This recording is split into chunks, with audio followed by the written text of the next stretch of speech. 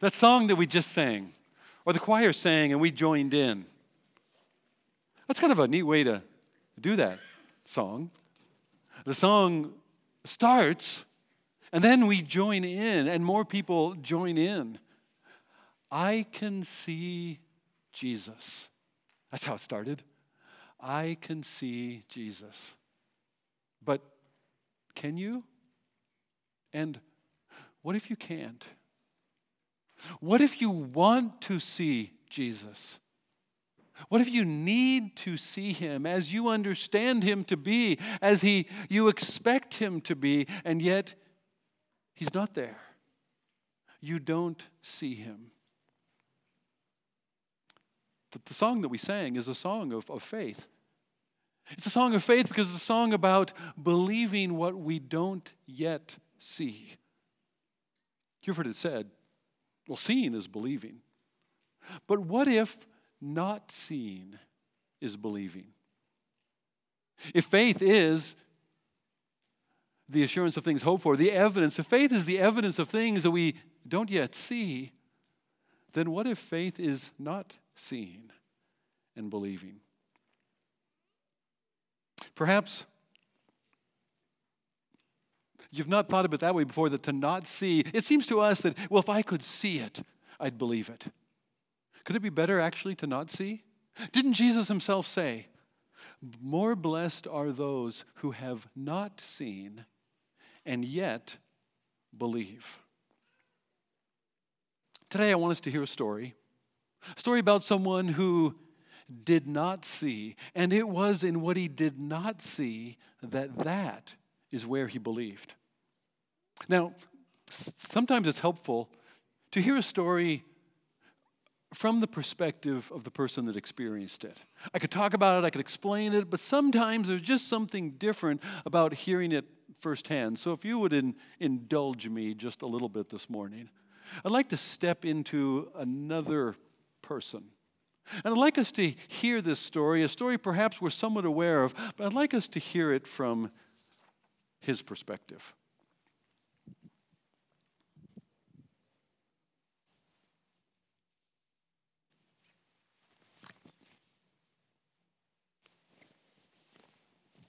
The robe is how you know that it's not Bob anymore. It's somebody else. Now, who I am, my name doesn't really matter so much. Just think of me as a disciple whom Jesus loved. That's really what matters for both of us. But what I want to tell you today is not really about myself. I want to tell you about a time when I didn't see, and that's when I believed. But I'm getting a little ahead of myself. Let me back up. Let me rewind a few days. Thursday. It's been in the midst of a very busy week. We haven't had a week like this before. It was just a few days earlier that we came into Jerusalem, that Jesus arrived back in Jerusalem a week ahead of the Passover festivals. And the crowds are just incredible. And they are welcoming him, and they're crying out, hallelujah, Hosanna to the Son of David. They are receiving and embracing and extolling him as their Messiah. And day by day, it seems like the expectancy and the tension continues to rise. Something is going to happen. You can feel it in the air. And on Thursday, the day before Passover, the day of the preparation, Jesus sends Peter and I to go and to prepare, well, in a place that he had prepared for us. To go and prepare for us to eat the Passover meal together. And so we did. We found an upper room, and that's where we made things ready. And we gathered together with Jesus. Now, Passover is a longer meal than normal. It's an extended time together because it's meant to be a teaching meal. It tells a story. But this one seemed even longer because Jesus had so much that he wanted to tell us. In fact, he started the meal teaching. He took for himself the role of a servant, and he went around the table washing each of our feet. He told us that one of us who would there join us at the table would later betray him. We begin to focus then on who would that be? Which one of us might it be? When in reality, before it was all over, every one of us would fail him. He told us that he was going away, but that he was going away to prepare a place for us. A place for us in his Father's house, that we would live with his Father. He said that it was good that he go away because that we would do greater things than he had done. As incredible as that sounds, how could we do any of the kind of things that we had seen him do? But greater things than these that we would do because he was going to the Father. Somewhere along the way, after the supper, in the midst of his teaching things to us, he said, "Arise, let us go from here." And we went out of the city, from that southwest corner of the city, the Essene corridor. We went out the gate. We went across the valley, through the vineyards. And there he described to us how the branches on the vine, they get their life from the vine itself, and that life flows from the vine through the branches, and that is how they and we can bear fruit. We went across the Kidron Valley. We walked about 2 miles total from where we had the supper over to a place at the foot of the Mount of Olives, and that area is covered with groves, orchards of olive trees. That's why it's called the Mount of Olives, really. And there in the midst of all those groves of trees, there's a cave. And in the cave, there's these olive presses. And it was to that cave called Gethsemane. That's where he took us. And that was a place where he intended for us to be able to get some shelter and to be able to rest. But he asked that Peter and James and I would go a few steps out of the cave, a few steps away, that he needed to pray. And he asked us to watch and wait with him. But as Jesus took time to pray, we didn't watch with him. It had been a long day. Our eyelids were heavy. And over and again, we fell asleep. Well, Jesus woke us up just before the mob came, led by Judas the betrayer. And they arrested Jesus, and the rest of us scattered. We ran away in fear. I followed them from a safe distance, and they took Jesus to the high priest's house. And there they had kind of a sham trial. They accused him of blasphemy and other things. And they determined that they would hand him over at the earliest they could. At the break of dawn, they would bring him over to Pilate's palace, where Herod the Great had established a palace for himself there at the west side of the city. And they're standing before now Pilate's residence. They brought Jesus and accused him, knowing that they could not do what they intended. There was only Pilate who could actually put him to death. Well, Pilate didn't seem to really want to be bothered by all this. And all the what more, he seemed to resent them for even trying to manipulate him in this way. But we thought maybe at first, hearing and seeing these things, that Pilate was actually going to release him. Their plan would fail. But no, there was enough corruption. In the abundance of corruption assembled that morning, Pilate gave in to their demands, and Jesus, the only innocent one among them, was sent away to be crucified. At the cross we stood before. My mother stood there holding her sister Mary, Jesus' mother. And some of Jesus' last words from the cross were looking at me and looking at his mother. He entrusted, as her eldest son, his responsibility, he entrusted her care and provisions to me from that point on. It was amazing to me that in the time of such a torturous death, here he was considering how he would provide for her. In reality, there in his death, he was providing for all of our needs. I just didn't realize it yet. After he died, two prominent men in Jerusalem, the teacher named Nicodemus, who was a member of the council, he had witnessed it all, he'd seen what they had done. And then with him a man named Joseph, a wealthy man. They received permission from Pilate and they took his body down from the cross. And because the hour was late, that it was almost sundown, Sabbath was about to start, where you couldn't be out and you certainly couldn't on the Sabbath be handling a body. And so they took him and they quickly moved his body to a grave. It was a tomb right nearby that in fact Joseph had recently prepared for himself and for his own family. Nobody had yet been placed in this tomb. And now Jesus, in his death, would take Joseph's place. Sabbath is coming. And so they hurriedly put him there and sealed the tomb, and they went away. Now the rest of us, because it's now the Sabbath and we cannot be out and about, we can't be taking a chance of being accused of breaking some of the Sabbath laws now that Jesus is not there to protect us and defend us against the Pharisees. And so we're hiding in fear. We're thinking, if they have just done this to Jesus, then what will they do to us? Jesus himself had said, even while he carried the cross, he said, if they will do this in the green, what will they do in the dry? What are they going to do to us? What is going to happen? Who's going to be arrested next once the Sabbath and the Passover festivals are over?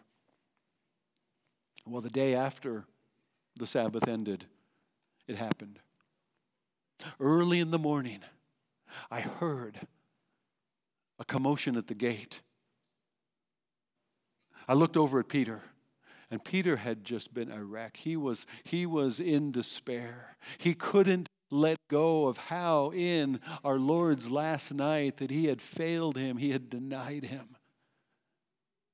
Have you ever been in that place where you felt that with what I've done, there's no way that he would ever receive me again? I've forfeited any place, any relationship that I could ever have with him. Have you felt that before? That's where Peter was. If that was the guards there at the gate, then Peter was ready to hand himself over right then. But it wasn't the guards. It was a familiar sound that we heard calling our name, somewhat frantically. It was the voice of Mary from Magdala. Mary, who had followed Jesus with us, well, practically from the beginning in Galilee. And so we run downstairs and we open the gate and we let her in, and she's frantic, and she says that they had gone early in the morning. She said, I went there with Joanna and with Salome, your mother, and some other ladies. We went to the tomb and we were going to then finish the washings and the anointings that are necessary for a right and decent and honorable burial.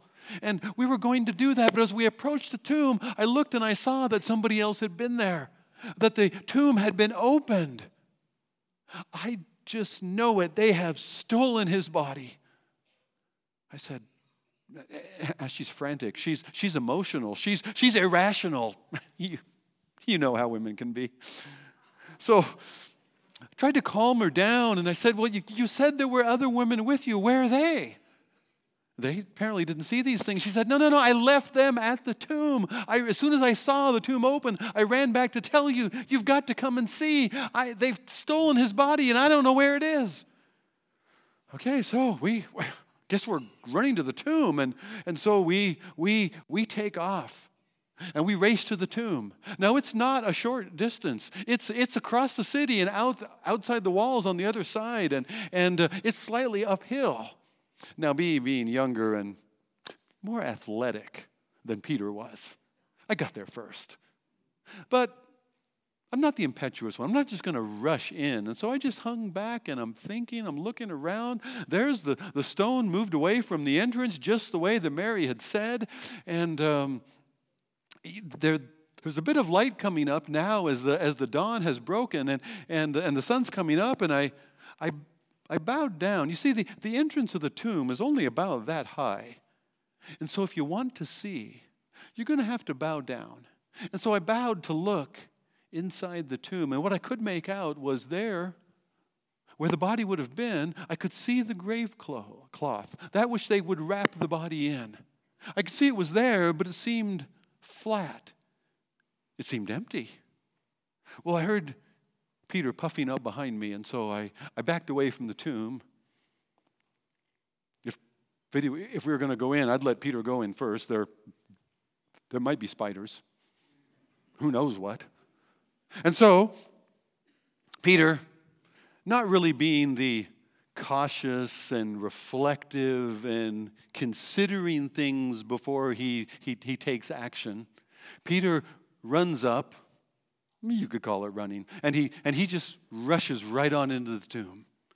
He goes inside, and there he sees that, well, inside the tomb, in the chamber, there's over on the one side, against one wall, there's this bench or shelf that has been carved out, and there's a marble slab laid on top of that. And that's the preparation bench. That's where you would first bring the body, and there you would lay the body, and that's where the washings and the anointing, that which is needed for a proper Jewish burial, would happen. And then after that had been done, and the body had again been wrapped properly in the cloth used, then the body would be slid into these long niches that were carved back into the stone wall around the other sides of the tomb. And that would be the longer resting place for the body. Peter had rushed in to see what was inside, and so, well, I followed him. And we stood there in the tomb, and we could see the grave cloth there, laying as it was, and we could see the face covering wrapped up and folded and laid neatly over here, but there was no body. Not there on the bench, not stuffed into one of those niches. His body wasn't there.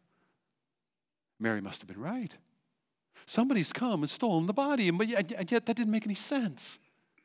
Because if they were going to steal the body, well, who would first take the time and trouble to unwrap the body before stealing it? Because then they're carrying out of there an unclean, unclothed corpse. That would be kind of awkward, don't you think? And who would do this? His main enemies were the priests and the Pharisees. And they're not going to defile themselves by carting away a body, especially not on this high, holy Sabbath day in the midst of the Passover festivals. And there, in that empty tomb, in the midst of what I did not see, because his body wasn't there, then, like the sunlight rising from the east, light seemed to come into my soul. And I got it. I saw it. You see, up to then, we did not understand the scriptures that said that Jesus must die and rise from the dead. But now, it dawned on me, because of what I was not seeing, his body wasn't there, that I believed. Oh, why had it taken us so long? I mean, Jesus himself had told us so plainly that he would be arrested and handed over, and he would be delivered to death, and on the third day he would rise again. He'd said it many times. Why had we not believed it? You're probably wondering the same. But it's not like humanity is really good at believing God, are we? I mean, if it was a matter of, well, God said it, so I guess that settles it, I believe it. But that's not always how it works with us, is it? It's more like, did God really say? Or maybe it's, Well, it seems that God has said this, but I'm not so sure that's true from my experience. And we put ourselves in the place of weighing and deciding if what God said really could be true. So, yeah, we're not really good at believing God. And yet, his scriptures had been so clear that even in the Holy Scriptures, God had plainly said it. Why back in the prophet Isaiah, Jesus loved to quote Isaiah to us. And in Isaiah it says, he was pierced for our transgressions, that he was crushed for our sins. Upon him was the judgment that brought us peace with God. And by his wounds, we are healed. He was cut off from the land of the living, stricken for the sins of my people, and they made his grave with the wicked, those criminals that he was crucified with, and with a rich man, Joseph, in his death. And when his soul makes an offering for our guilt, he will see his children. God will prolong his days. Oh, wait a minute, Isaiah. How is it that they make his grave with criminals, that he's with a rich man in his death, and yet he's going to see his children? He's going to prolong his days. How can those two go together? Well, God would raise him from the dead. Out of the anguish of his soul, he will see and be satisfied. He would suffer, and yet he would see. By knowledge of him, God's righteous servant, by knowing him, he will make many right with God. David, several hundred years before Isaiah, David had said, God, you will not abandon my soul in death. This is David's hope. And that was a line that Peter and I would take into our preaching. Paul would later pick it up and run with it all over the world. David's hope was this, that God will not abandon my soul in death. Do you wonder sometime if God will abandon you? Can you really trust him? David's hope, through what he did, both good and bad.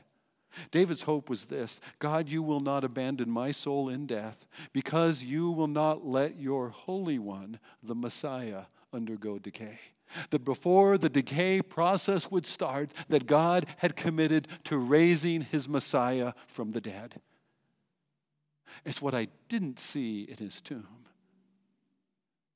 That was what I really needed to believe.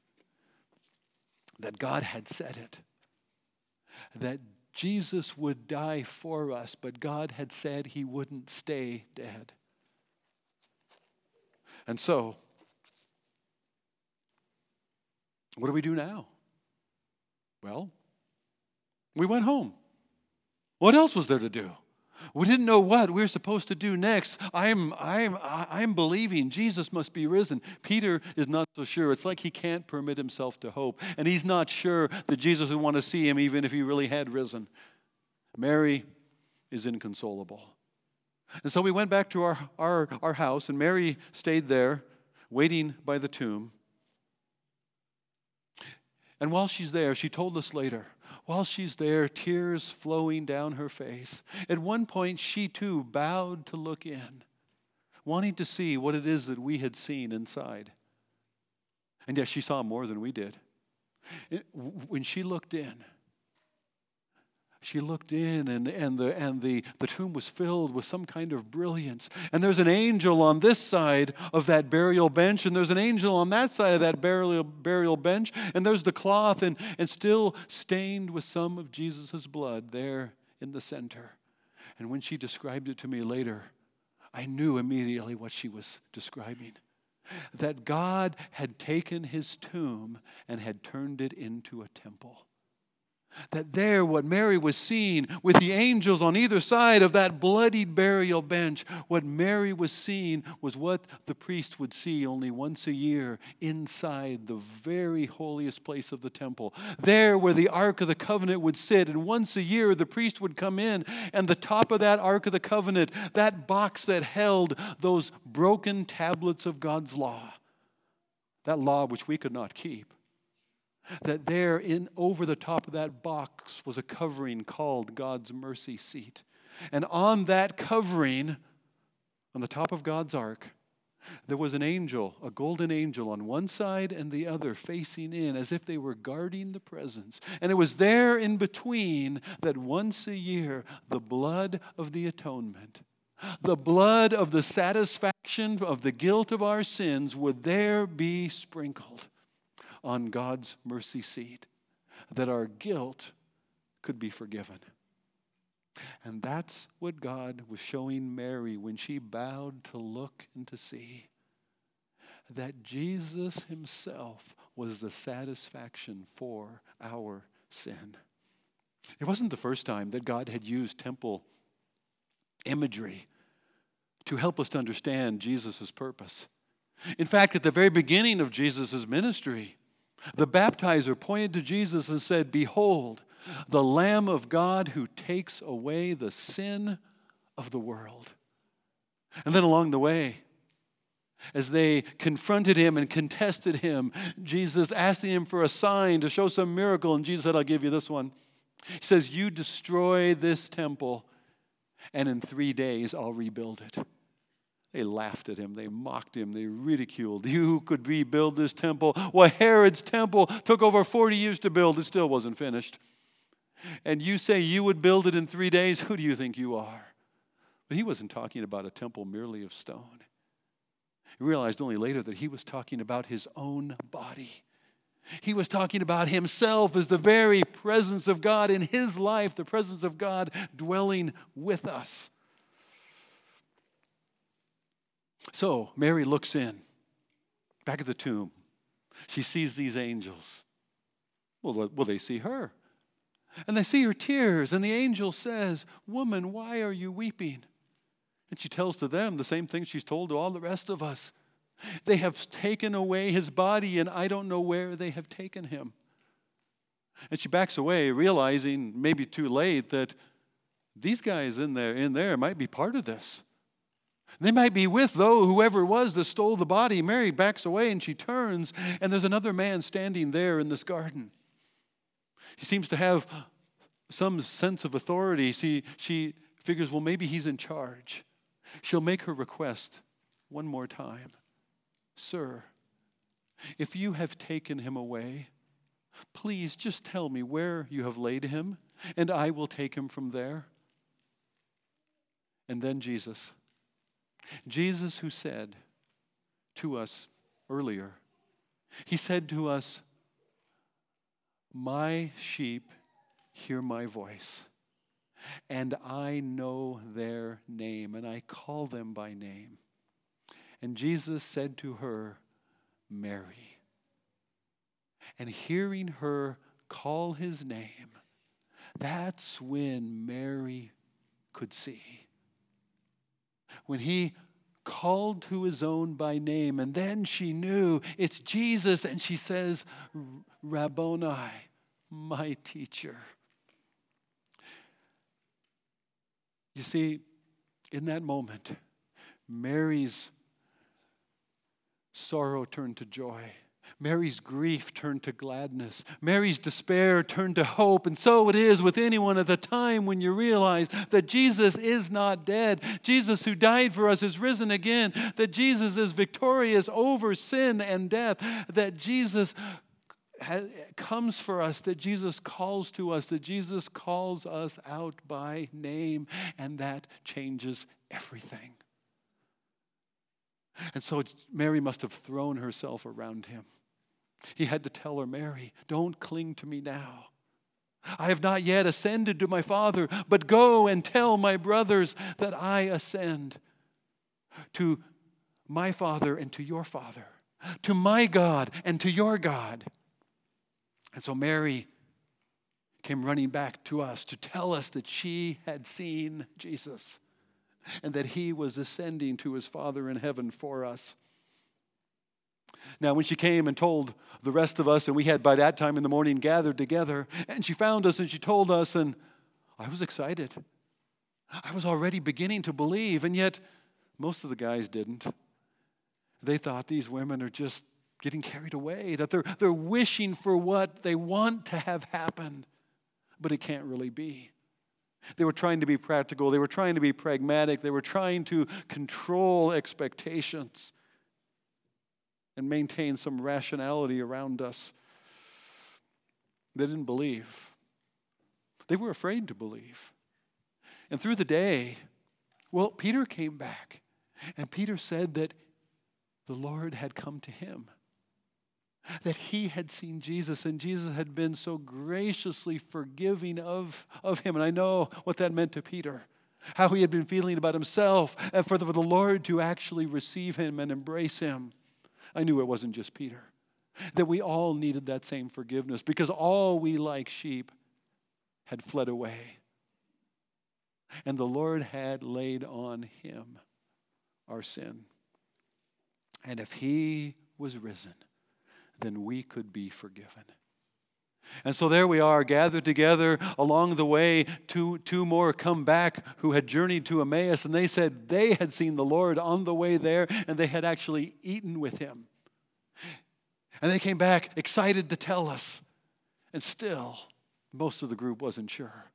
But then, while we're together, again in that upper room, and the doors are locked, the door is barred, because we know the authorities might be coming for us. Now, I was believing Jesus is risen. What did I have to be afraid of? Well, I wasn't out looking for them either. There we were in the upper room. And then, in a moment, Jesus was in there with us. How did he get in? How did he come through? It's like he's a spirit and he comes right through the door, right through the walls. But he wasn't a spirit. He was real. He was solid. He was flesh and bones. In fact, he even took some bread that we gave him. He took some bread and he ate it in front of us so we could see that a spirit does not eat and have flesh and bones as you see that I have. That's another temple analogy, by the way. You've heard of the show bread? It's a Jewish joke. So there, as he appears to us, what does he say to us? Shalom, peace. And he shows us how it is that we now can have peace. He shows us the wounds on his hands. He shows us where the spear had been thrust into his side. And he says, don't be unbelieving, but believe. And believing in him now, he commissions us. That even as we who believe have been forgiven in his name, that we are the ones now to go and declare his forgiveness to others. And we are the ones to warn those who do not believe and are not forgiven that there's no other name given under heaven among men whereby we might be saved. And so Jesus has sent us. And so we go.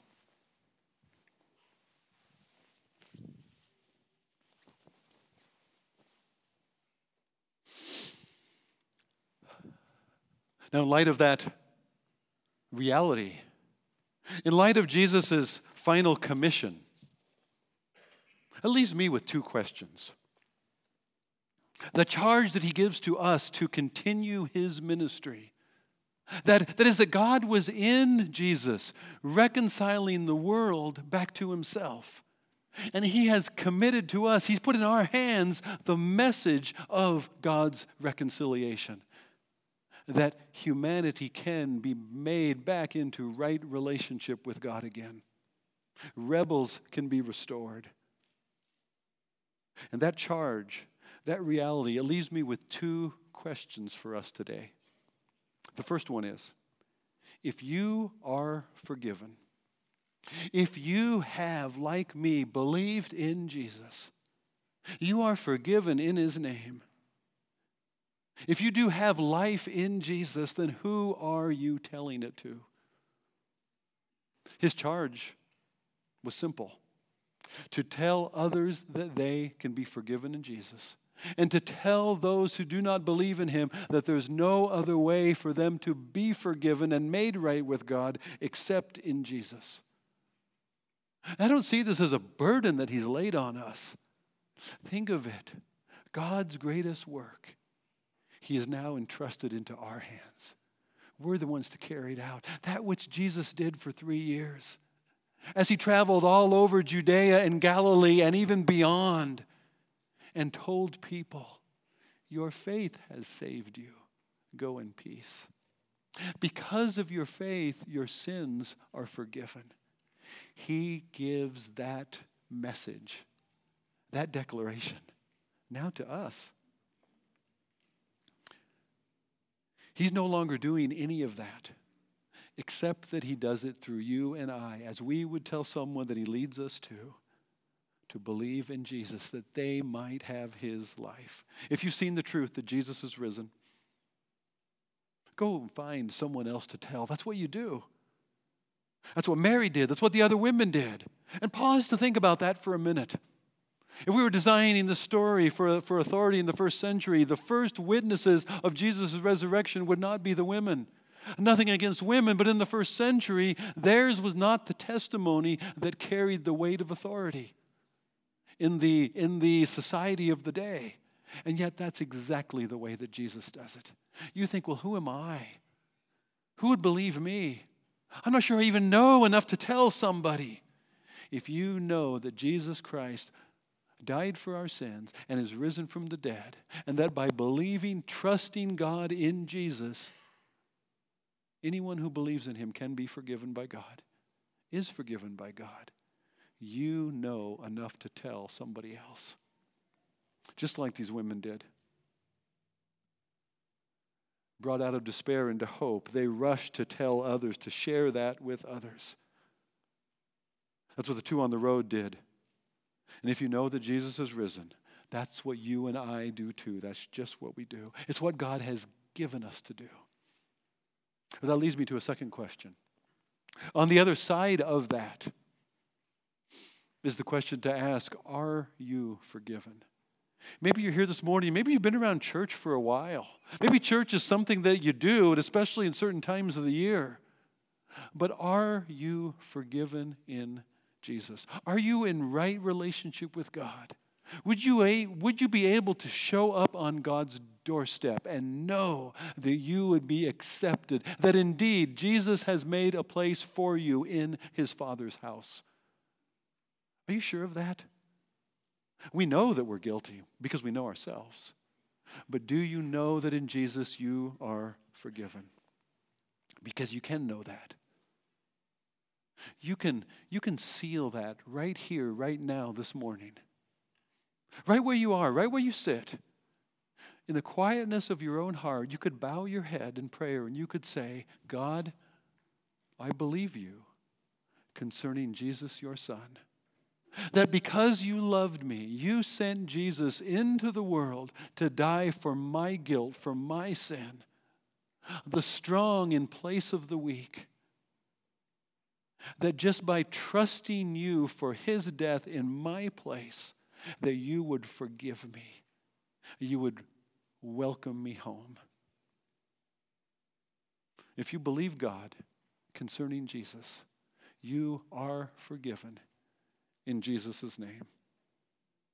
In fact, everything that John told us this morning, all the things that are written in his Gospels, he says, I wrote these things so that you could believe that Jesus is the Christ, the Son of the living God, and that by believing in him, you can have eternal life in his name. You can have a life, a right relationship again with God that begins already today and that will stretch all the way into God's new heaven and new earth and on into eternity. Forever. Never ending. Just by being willing to say, God, I believe you concerning Jesus. So with that question, let's pray. Would you bow your heads with me? There must be somebody that you would pray for. Maybe even this is your prayer. Father, we do pray for one needing to know that they are forgiven in Jesus. Father, we pray that right now even, perhaps, or as the result of a conversation that we might have with them today or tomorrow, sometime this next week, that they would say, yes, God, I believe you concerning Jesus. That because you loved me, you sent him to take my place in death, not just Joseph's. To give me life forever with you. Not because of what I've done, but because I'm willing to accept and trust in what Jesus has done for me. God, I believe you concerning Jesus as my Savior. I believe you, I trust you for eternal life that you would give me because of Jesus. Lord, help us to take that message to the people around us. Help us to go to others, to invite them in to your family, to build one another up in a living faith of our loving Savior. It's in his name we pray. Amen.